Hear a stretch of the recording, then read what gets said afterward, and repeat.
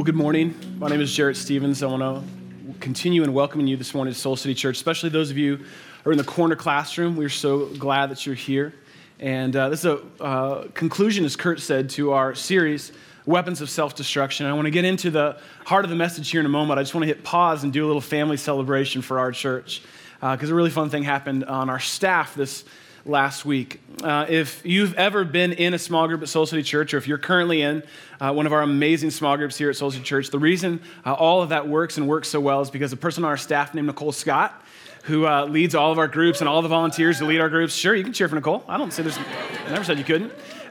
Nicole does an amazing job of making sure that our church, as it's growing, continues to stay small and that we continue to grow better in circles than we do in rows. Well, what's really great is Nicole and her husband, Doug, had a little addition to their circle this last week. And I want to actually put up a picture of Arabella Elizabeth, who was born this last Wednesday night. And she is beautiful, and her and mom are doing fantastic. And so we are growing our numbers here at Soul City Church. Literally, Nicole counts Arabella as a group member. And so we are so excited to celebrate with her and with Doug, and we love them so much. And so it's a fun addition to our church family. As Kurt mentioned, we're actually concluding our Weapons of Self-Destruction series this morning by looking at shame. You know, if you've missed the last couple weeks, I want to encourage you to go to our website. You can catch up the podcast, you can watch the videos, because there's been some powerful stuff that God has been speaking into about things that we don't speak enough about. And so this morning we're going to talk about something we don't hardly ever talk about in church or in public, and that is shame. Something that more of us are wrestling with than we may even realize. Something that desperately demands secrecy for its survival. And so what we're going to do this morning is we're going to bring it into the light, and we're going to allow God to speak into the places where we feel shame, not only with his truth from the Bible, which we're going to get to in a moment, but also with his love. So I'm excited to see where God is going to take us this morning and how we're going to walk out of here different than when we walked in. We are currently in a season as a family in our home where our kids are actually obsessed with gum. Like it's their job to chew gum all day. And so our kids who are 8 and 5 will go through 3 or 4 pieces of gum a day, sometimes at a time. They just chew and chew and chew. And so one of the things is our son Elijah has learned to blow bubbles. And we're very proud of him for that. And I told him he can put that on his resume. That sells. And so he's very excited about being able to blow bubbles. His sister does not know how to blow bubbles. This creates some tension dynamic in our family. And so Gigi is constantly practicing blowing bubbles. And what ends up happening with her practice rounds is the gum goes one of 2 places, either out her mouth onto the floor, or she swallows it. And so I found myself saying to her this last week, something that I had heard my parents say to me hundreds of times before. And I found myself repeating it, not knowing at all its merit or truth. She swallowed her gum. I said, "Oh, Gigi, no, you can't swallow your gum. It's going to take how many years? 7 years for you to digest that." Okay, this is a big concept for a 5-year-old to wrap their brain around. But I said, "Gigi, it's going to take 7 years for you to digest that." And she's like, "How do you know that?" And I was struck with the most profound sensation. I don't know how I know that. It's what my parents told me, and so it's good enough for you. It's like 7 years for you. It's amazing the things that we are perpetuating, that we heard our parents tell us, that again, it has no rooting or grounding in truth, but we've heard it so many times that we believe that it must be true. So as we walk into a look at shame and the power that it can play in our lives, I want us to do a little true or false quiz with some other assumptions or myths that we may have believed in. I want you to answer honestly based on what you believed right up till I gave you the setup of this quiz, okay? This is true or false, just true or false, okay? True or false, real simple. True or false, giving kids too much sugar will make them hyper. True or false? True, most of us believe that. Guess what? It's actually not scientifically true. That sugar actually has very little effect neurologically or chemically on a kid and their activity. It can lead to them kind of having slower processing in their brains. It can lead to obesity, but it has very little connection to do with hyperactivity. Do you know what makes kids hyper? The fact that they're kids. They don't need anything else added to it. They just are that way. It's something I always grew up thinking about. Here's another one real quick, especially given kind of this weather we've been having. If you walk out of the house with wet hair, you will catch a cold. True or false? Oh, so you guys, okay, good. See, I had kind of thought that's true. You can't ever leave the house with wet hair. Not actually true at all. You have no greater exposure to catching a cold than you would if you had dry hair. The only thing you catch is maybe some hairsicles by the time you get to work, and maybe you can make that work for you. All right, let's see. We'll see if we can get into another one. Now, this one's very personal. Very personal. True or false? I want you to answer honestly. This winter is going to come to an end and spring will come. True or false? False. Because God has forsaken us and we're living in the end of days. And I just thought I had to tell you that as your pastor. Buckle up. This is it. This is the end. According to our weather. Couldn't be any further from the truth. All right, so listen. It's funny the things that the myths or the even maybe lies that we thought were truths because we've heard them said enough times. You hear something said enough times and you can believe that it's true. Those things can actually have somewhat of limited power in our lives, but they pale in comparison to the power of the lies that you tell yourself about yourself. They pale in comparison to the power of the lies that you tell yourself about yourself, lies that you convince yourself that you are somehow less than others, like we talked about last week, or that you don't matter to God or have no value to Him, or you are not good enough for His love. These kind of lies that we tell ourselves about ourselves lie at the root of shame. Something that way more of us struggle with, way more than we may have even realized when we walked into this room. It's a fantastic book that is on the subject of shame and vulnerability called Daring Greatly by Brené Brown. If you have not picked it up, I would strongly recommend. Chapter 3 alone is worth the whole cost of the book, because she kind of unpacks and unmasks the power of shame. And Brené Brown, after dozens of, 10, 12, 15 years worth of study of the subject of shame, basically says this about all of us when it comes to shame. We all have it. We all have it. Shame is universal and one of the most primitive human emotions that we experience. Just moments in the story of the creation account in Genesis chapter 3, just moments after the first sin entered the world, it was quickly followed by shame. This is one of our most core, basic human emotions and responses, lies that we tell ourselves, and yet we don't talk about it nearly enough. Shame can come in an instant and last a lifetime. It can come in an instant and it can last a lifetime, a struggle that you work out over the course of your life, over the course of your relationships, and over the course of your relationship with God. Think about it. Shame can pop up in an instant at work when your boss or a coworker kind of puts you down or kind of, tears you apart in front of other employees, leans into you hard and embarrasses you, but that's more than embarrassment. It goes to a place of shame, and in an instant it can be triggered. It can happen at home, when a spouse or a roommate or a close friend reveals you and calls your bluff or rejects you and refuses to give you love. Shame can pop up in an instant in that relationship and in your life. Shame can pop up every morning when you look at the mirror. You look at the mirror, and what you see in that mirror and what you say to yourself when you look at yourself about how you look says a lot about what you believe to be true about yourself. When you step on the scale, those aren't numbers you're looking at. It's a value statement.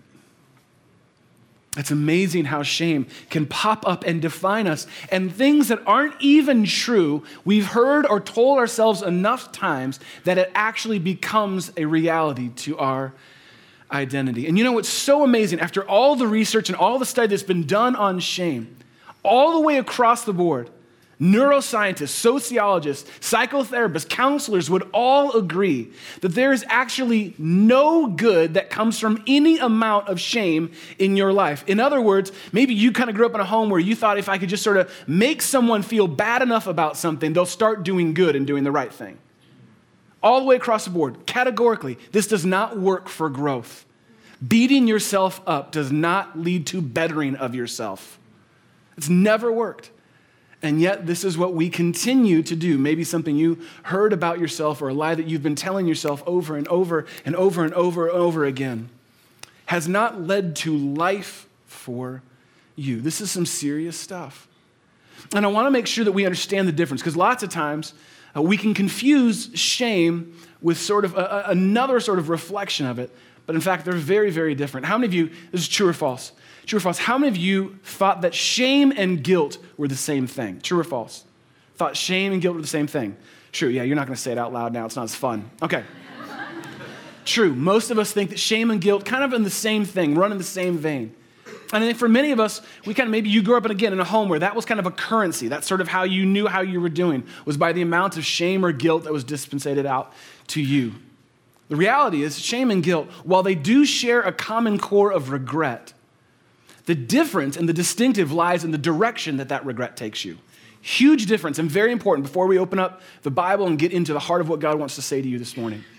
That shame and guilt do share a core element of regret, but the difference is where that regret takes you and what it does with you.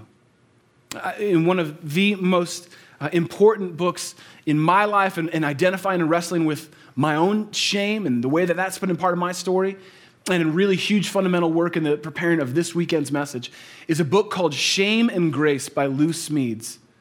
Shame and Grace by Lou Smedes.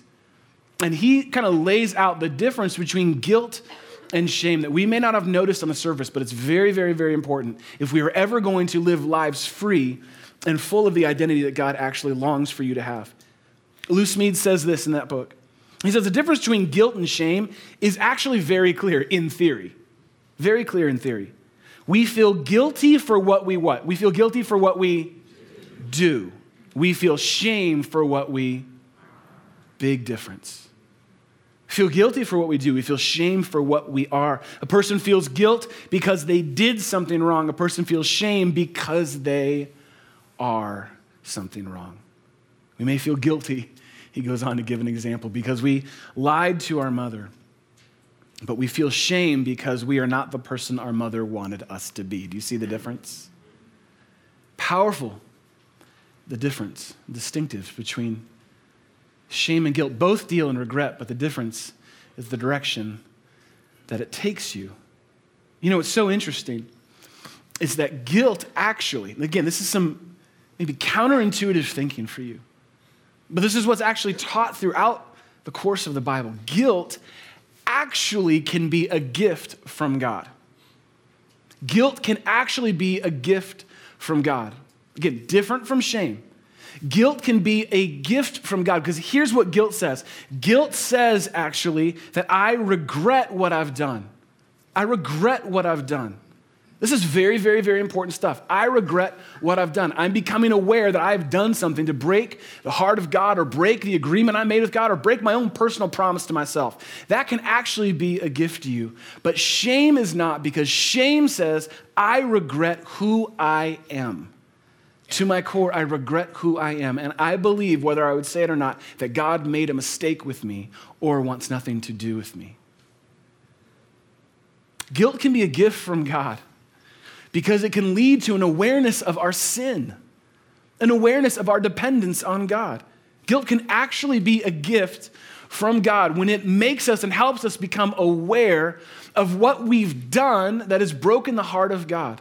And it can lead to confession, repentance. Again and again and again throughout the Bible, we see when people's hearts and lives are broken over guilt over what they've done. And we've seen the process of how God has forgiven and restored them. Do you know it's so amazing that guilt can actually lead you closer to God, but shame never will. Shame never will. Guilt can be a gift from God. Do you know what shame can be? Shame is actually a lie from hell. That's very strong language. Let me help you understand why I mean what I say when I say that. Guilt can be a gift from God. Shame is always a lie from hell. And here's how. Here's why. Because what shame does is shame speaks into you and says this. It attacks your identity. It attacks who you are. Remember, guilt is, I regret what I've done. Shame is, I regret who I am. Shame says you are a mistake. And it not only attacks your identity, it not only attacks your character. In so doing, what shame does is it ultimately attacks the character and the identity of the God who created you. In other words, the God of the universe, the one who actually knit you together in your mother's womb, the one who wove you together beautifully, heart and soul and mind and strength, the God who intentionally and intricately wired you together to be who you are, clearly must have made a mistake. And you are proof that God is ultimately not enough because you believe that you are not enough. It is an attack not only on your own identity, but on the identity of the one who made you because he must have made a mistake with you. Shame is a lie from hell to destroy your life and to keep you from having life with God. That's why it's so important that we talk about this weekend. That we identify maybe some of the places that we've believed lies about ourselves that maybe we've heard or said enough times that we thought they were actual realities to our identity. It's important that we say, okay, God, where have I replaced your truth with a lie? Where have I replaced your love with shame? Can you think back to a time in your life where you felt that strong sense of shame, that I regret who I am? I regret who I am. Can you think of maybe a time, maybe recently, maybe in your past? There's one that stands out for me, and it is the most unexpected moment for shame to sort of hit my story. But it came when I was 15 years old. I was a freshman in high school. And it came in the most interesting way, because it's what shame does. So it was Spirit Week at our school. And all the classes have to, pick themes, and we were all competing against each other all week to win the coveted prize of Spirit Week. And so we were so into it. I was a freshman at the time, and I don't remember how exactly it happened, but our theme for the week was Freshman Flintstones. I went to a Christian high school, so give me a break. So we were the freshmen Flintstones, and we had dressed up in kind of caveman and cavewoman stuff all week, and we had kind of competed in all these different competitions, and the big rally was on Friday in our gymatorium. We were going to get all the classes together, and they were all going to do a presentation, like a dance or a song or something like that, and that would be one of the biggest points that you would receive in Spirit Week. And I had been entrusted with a task for Spirit Week for the freshmen Flintstones. It was my job to record the theme song of the Flintstones so that we could all sing and dance to it at the big rally on Friday of Spirit Week. Big problem. It was Friday morning and I was getting dressed for school, and I realized I hadn't recorded the song yet. Now let me just kind of paint a picture for you so that you understand the seriousness of this matter. This is before iTunes, friends. I couldn't just download it. This is before the internet, people. This is before some of you. Okay? I had one option to get it. I had to record it onto VHS, then record the VHS to a cassette tape, and then get that cassette tape to school. It's a very involved process. And at 8:05 in the morning, it wasn't going to happen. There was no time for me to get the song. And I remember exactly where I was standing. When it hit me that I had failed at something that had been entrusted to me. Because in an instant, my thought wasn't I failed. My thought was I am a failure. And I began to panic over a silly song, over a silly Spirit Week. I felt a tremendous amount of shame. I was a disappointment. And what was really interesting was it was as though there was sort of a fill in the blank to my identity in that moment at 15 years old. Again, this seemingly insignificant moment. That might not have triggered you, but it triggered me. And I bet you there's things that triggered you from your story as well, where shame collided with your identity. See, in that moment, I had like a blank to my identity, where it basically said, I am blank. And in that moment where I failed, I filled that in by saying, I am a failure. I am unreliable. I didn't feel guilt over what I had done, or in this case, not done. I felt shame over who I was. I was a failure. I was a disappointment. I was unreliable. And this is what shame does. It fills in the blanks to your identity with lies that we somehow believe to be truths. And I don't know what yours are that you walked into this room with this weekend, or that are part of your story for as long as you can remember. For some of us, you have filled in the blank. Shame is filled in the blank by saying, I am stupid. And you'd never say it in those words, but that's what you feel. At work, when you see other people who are excelling and they just seem to be born with the skill set to do this job that you can't seem to get on top of. Or they're better at this or better than that than you. And so you tell yourself, I am stupid. I cannot and I will not learn this. Or maybe after feeling the sense of not being able to kind of get it together or get on top of things, you began to believe the lie that shame fills in the blank with, that I am useless. What good am I for? I continue to make a mess of things or a wreck of things. I would never say those words out loud, but the truth of what I believe about my identity is that I'm actually useless or I am unlovable. Maybe you kind of have a string of bad or broken relationships, or maybe there is no string of relationships at all in your story.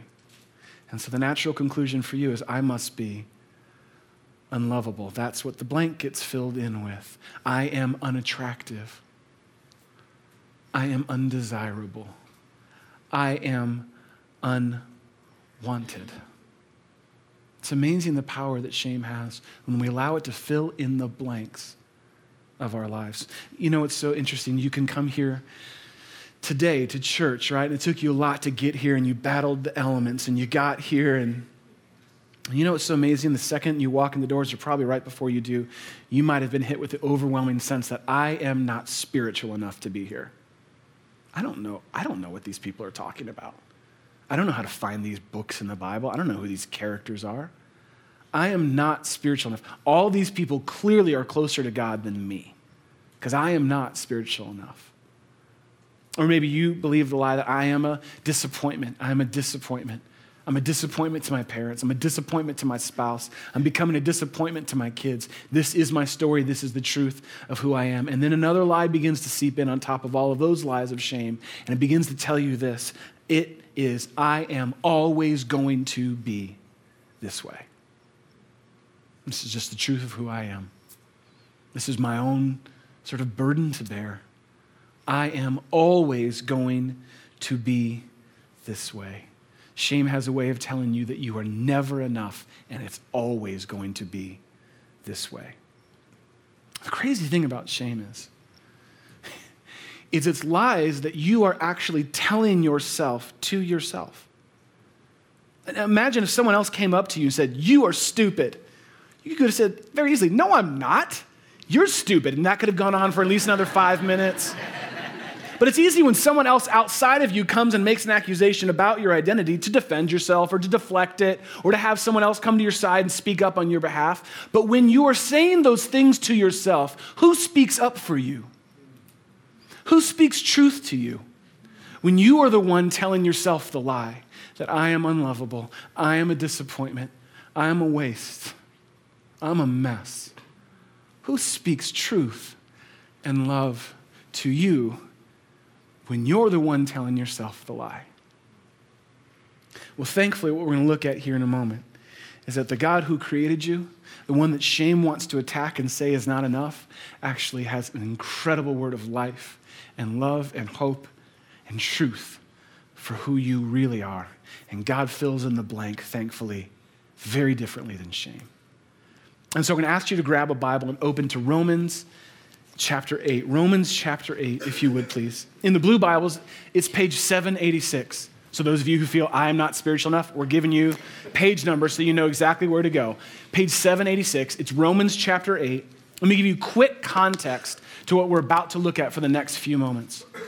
This is a letter written by the Apostle Paul, wrote about half the New Testament. It's to a church in the city, the capital city of Rome, very influential city, very big, growing church. This came about 20 to 25 years after the death and resurrection of Jesus. So just so you understand some timeline, about 20, 25 years after the death and resurrection of Jesus, which we're about to celebrate at Easter.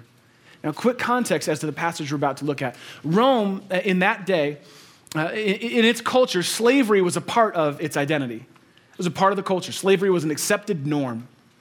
Okay, we would never say that in our day today, even though there are more slaves living in our world today than ever before in human history. Rome just accepted it. Instead, it's part of our currency, it's part of our economy, it's part of our way of life. And so they had a very low value for human life. Very low value for human life. And another unique distinctive to Roman culture was not only did it have a low value for human life as seen in slavery, but if there were a baby born to your family that you didn't want or that was sick and difficult to take care of, it was completely acceptable in that culture to leave your baby out on the side of the road or to throw your baby in the river, because life had so little value in that culture in that day. And historians talk about a movement of Christians that would go literally and wait by the riverside to rescue babies who had been rejected because they had no value. And so in that context, Paul writes these words that I think speak powerful truth and overwhelming love to the lies of shame. And so this is what he says in Romans 8, verse 1 and 2. He says this, therefore there is now no what? Condemnation. Big word. What does it mean? I think you probably know what this means. It means that you no longer have to carry around the sign of accused. You no longer have to carry around the weight of I am guilty for these these crimes. I'm being constantly punished for who I am. No more. No condemnation for you. Paul says, therefore, there is now, because of Jesus, after thousands and thousands of years of atoning and waiting for the ultimate sacrifice, which would be Jesus, now we can say there actually is no more condemnation for who you are because of what you have done. This only happens for those who are in relationship with Christ Jesus. That's why we talk about a transformational relationship with Jesus all the time here. Religion cannot do this for you. You cannot be good enough to wipe away your condemnation. Only Jesus can do that. And Paul says, here's the good news. It's now available to you, to everyone, for those who are in relationship with Christ Jesus. Because, he says, through Christ Jesus, the law or the way of the Spirit who gives life has set you free. You are no longer condemned. You are a free man. You are a free woman. You are free from the law or the way of sin and death that you were previously bound to. Paul says, look, there's no more condemnation for who you are because of what you've done. You've been set free from that old way of shame and sin and death. And then Paul goes on to give a couple more examples of exactly what the difference is between the law of the Spirit and the law of sin or the law of death, and how these things are so categorically different, how life in God changes everything. But I want to jump down to verse 14 where he begins to sum it all up. Verse 14 of Romans chapter 8, Paul says this, for those who are led by the Spirit of God are the what? Children of God. Now, this is very important. He does not say those who are led by the Spirit of God are church attenders for God. He does not say that those who are led by the Spirit of God are soldiers or workers for God. That comes. But your core identity is you are a child of God. And this cuts right through the lies of shame and begins to fill in the blank with a bigger and better identity for who you are. Remember, there's no more condemnation for who you are because of what you've done. Here's who you are. You are actually a child of God. Verse 15, the Spirit you received does not make you slaves. Again, Paul referencing a reality to the world around them. You are not slaves. You are not bound to this shame, this way of sin and death anymore, so that you live in fear again. Rather, the Spirit you received brought about your adoption to sonship. You know, what Paul's referring to in that time was sonship was sort of the position given to the eldest born male in a family. In that culture, in that day, the oldest male had priority and preference in the family. Not necessarily true in our culture today. In some parts of the world, it is. In that culture, that's how things worked. And Paul says, this is what God does. He literally brings you into the family, but he doesn't bring you in as the runt. He doesn't bring you as the reject that he feels sorry for, and so he's giving you a seat at the table. He gives you the full rights of the firstborn, the keys to the kingdom, the inheritance of God. All of it is given to you, not because of what you've done, but because of who you are. You're a child of God. And you're brought into his family, given full status. And Paul says, if that weren't enough, by him we cry, Abba, Father. That word Abba is Aramaic that literally translates to the word daddy. Big, powerful word, daddy. that we can literally say to the God of the universe, you are like my daddy. You brought me in. You gave me an identity as your son, as your daughter. But you didn't just give me an identity, you've given me everything.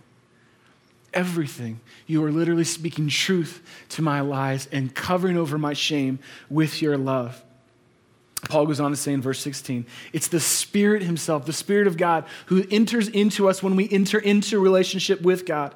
The Spirit himself testifies with our spirit that we are actually God's children. Why? Because we forget all the time. We try and fill in the blank with all kinds of other things.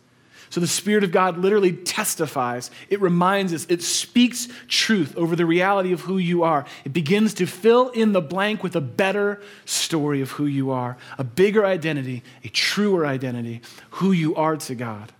You are a child brought in to his family, loved by him. See, what God does is he begins to fill in the blanks of our identity with something far greater than shame will ever lead you to. God looks at the blank of your identity and says, this is who you are. I'm going to testify this over you right now. I'm going to speak this to you, and I'm going to remind you again and again and again.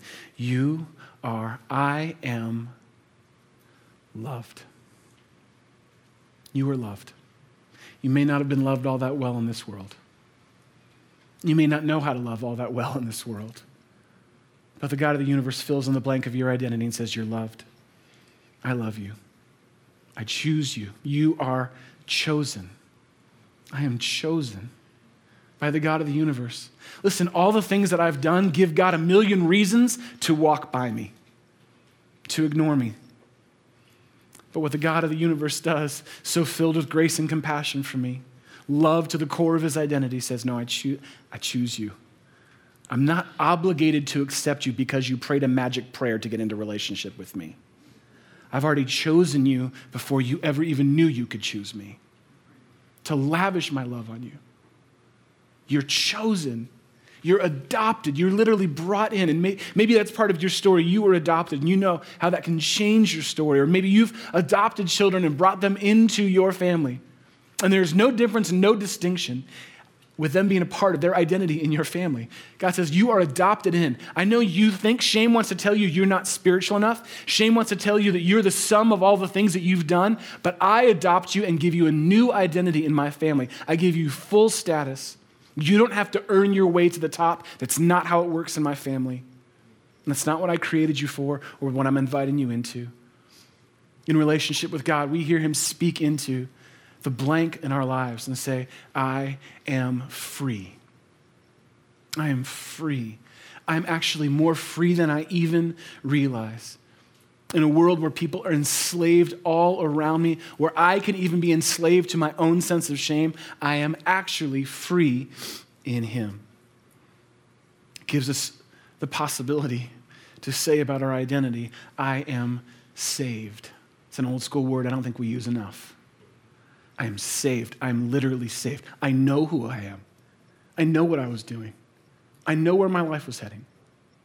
And God literally scooped me out of mess of my life and saved me from myself and from my sin and has brought me into relationship with him so that we can say what we say around here every week at Soul City, I am transforming. I am being changed from the inside out. I am not perfect, far from it, but I am being lovingly changed by the God of the universe from the inside out. The one who created me has crafted me for such a better life than where I was heading. And the blanks that shame would fill in always led to dead ends. And so this is who I now am in him. I need God to speak these truths to the lies of shame in my life. I need him to speak love over the shame that I, for whatever reason, will find and cling to and begin to tell myself over and over and over and again in my head, but say it so many times, enough times that I begin to actually believe that it's true. While it is true that I have guilt over things that I've done, I experience guilt, man, I should not have done that. That was sin. The beautiful thing is, in relationship with God, that guilt actually leads me closer to him. I can say, God, because of everything you said that I am, I actually can ask for forgiveness and be made new and be made whole in you so that I am not defined by what I've done, but by what you've done for me through the cross. It's a powerful reframing of who we are. And that's why it's so important that we name shame for what it is. And we let God speak his truth and his love into and over it. 9 years ago, today I saw in a very tragic way what happens when someone loses sight of who they are in God, when they allow shame to continue to fill in the blanks of their identity. Jeannie and I had known a beautiful young woman. Her name's Lori. And we had watched her grow up through high school. We were the youth pastors at her church, and so we watched her grow up and came from a great family, incredible family. And she had a tremendous faith. As a 15-year-old, we'd look at her and go, wow, her faith is deep and it is real, powerful. In fact, her senior year, she spoke in front of thousands of high school students and told the story of God's love and how he had changed her life. Gifted communicator. And as she went off to college, she began to lose some of the relationships that she had had, and there were things that she had done and things that were kind of secrets in her life, because again, shame needs secrecy to survive. And there were things that were going on in her life, things that she was doing, that she began to allow to define who she was. And years would go by, and the shame would intensify, and the lies would become like a truth to her, so much so that she couldn't even see clearly anymore. And on March 2nd, 2005, Lori took her own life, tragically, completely unexpectedly.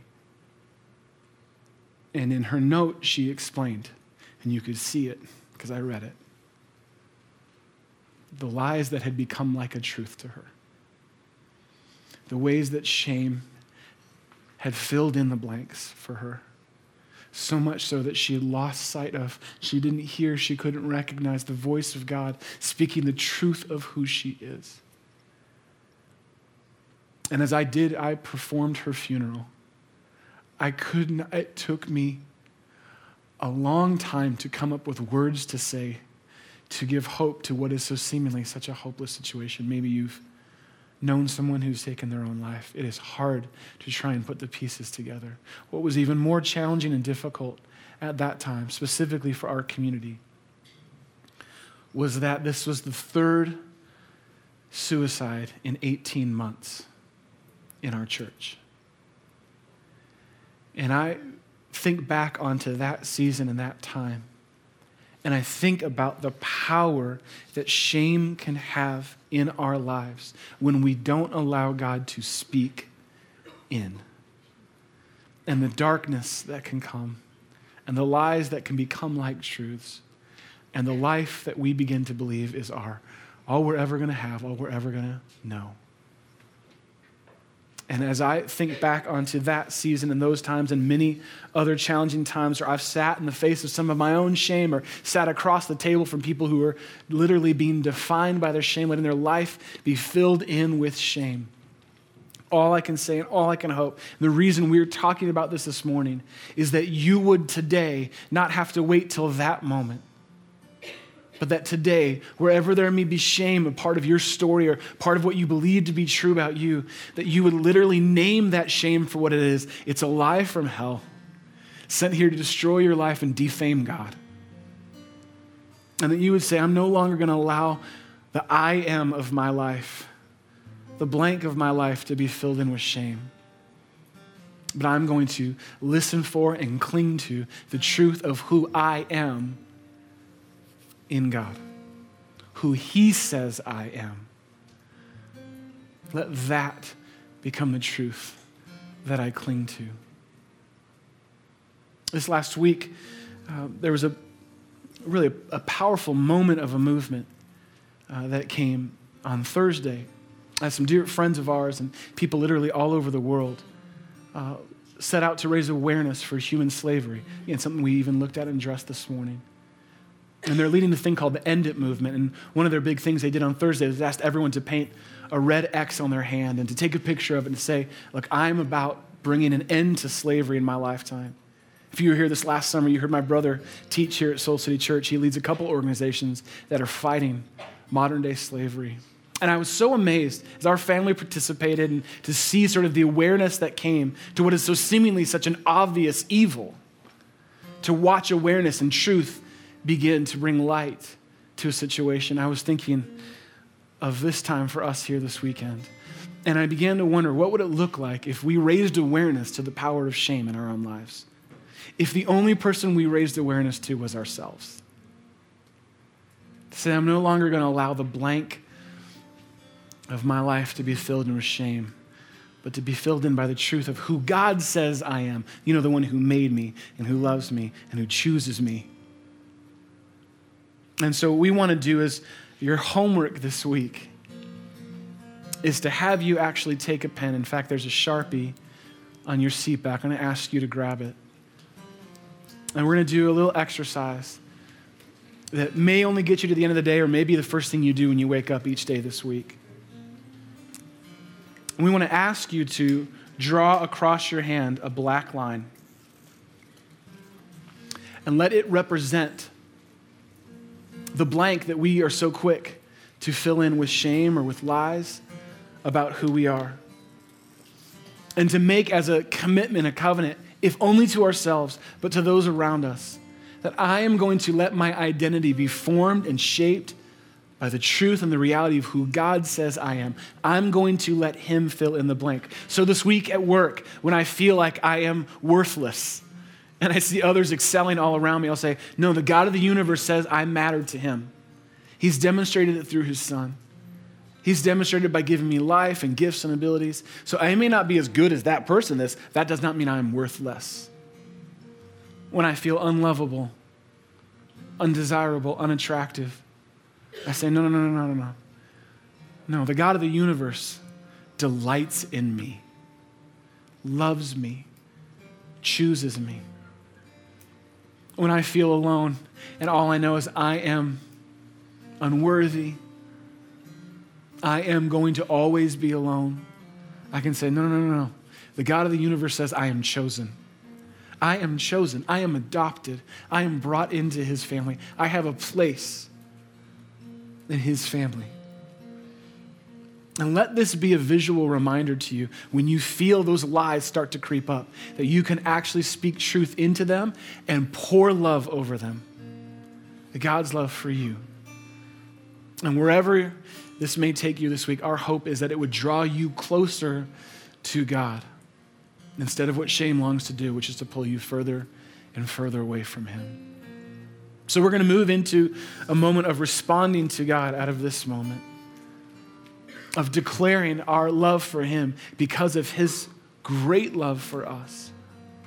We're going to let him literally speak truth over who we are by declaring who he is the next few moments.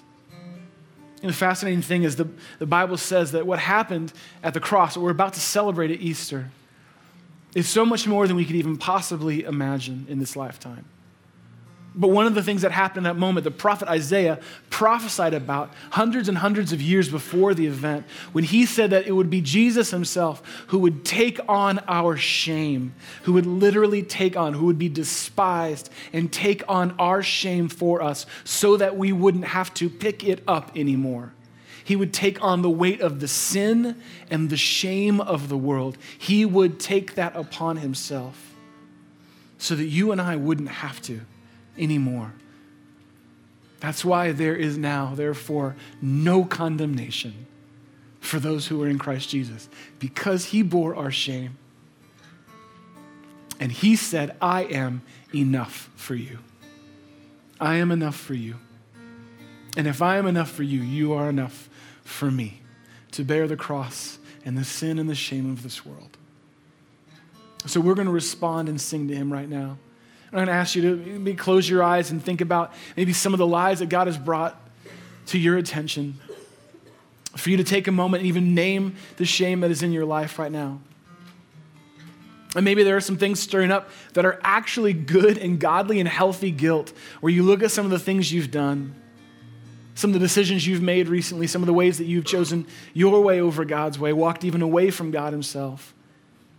And that in the spirit of healthy guilt, would you acknowledge and confess and repent those things that you've done to God and not allow those things to define who you are to God? And maybe there's a lie that you need him to speak truth into right now, because it's all you're hearing in your ear. And so that's what we pray, God, by this little mark on our hand, we would be reminded today and hopefully each day of this week, God, and hopefully each day of the rest of our life, that we actually are somebody in you. It's not because of what we've done, but because of what you've done for us, and because of who you are, God, we get to be in relationship with you. Because you are love, we get to be loved and identified and caught up in your love. Because you are a good Father, we get to be your children. Because, Jesus, you bore the weight of our sin and shame, we get to be saved and set free. And so we thank you for who you are and who you are inviting us to be in you. So we sing this song to you now, asking you to continue to teach and change and transform our hearts. In your name and because of who you are. Amen.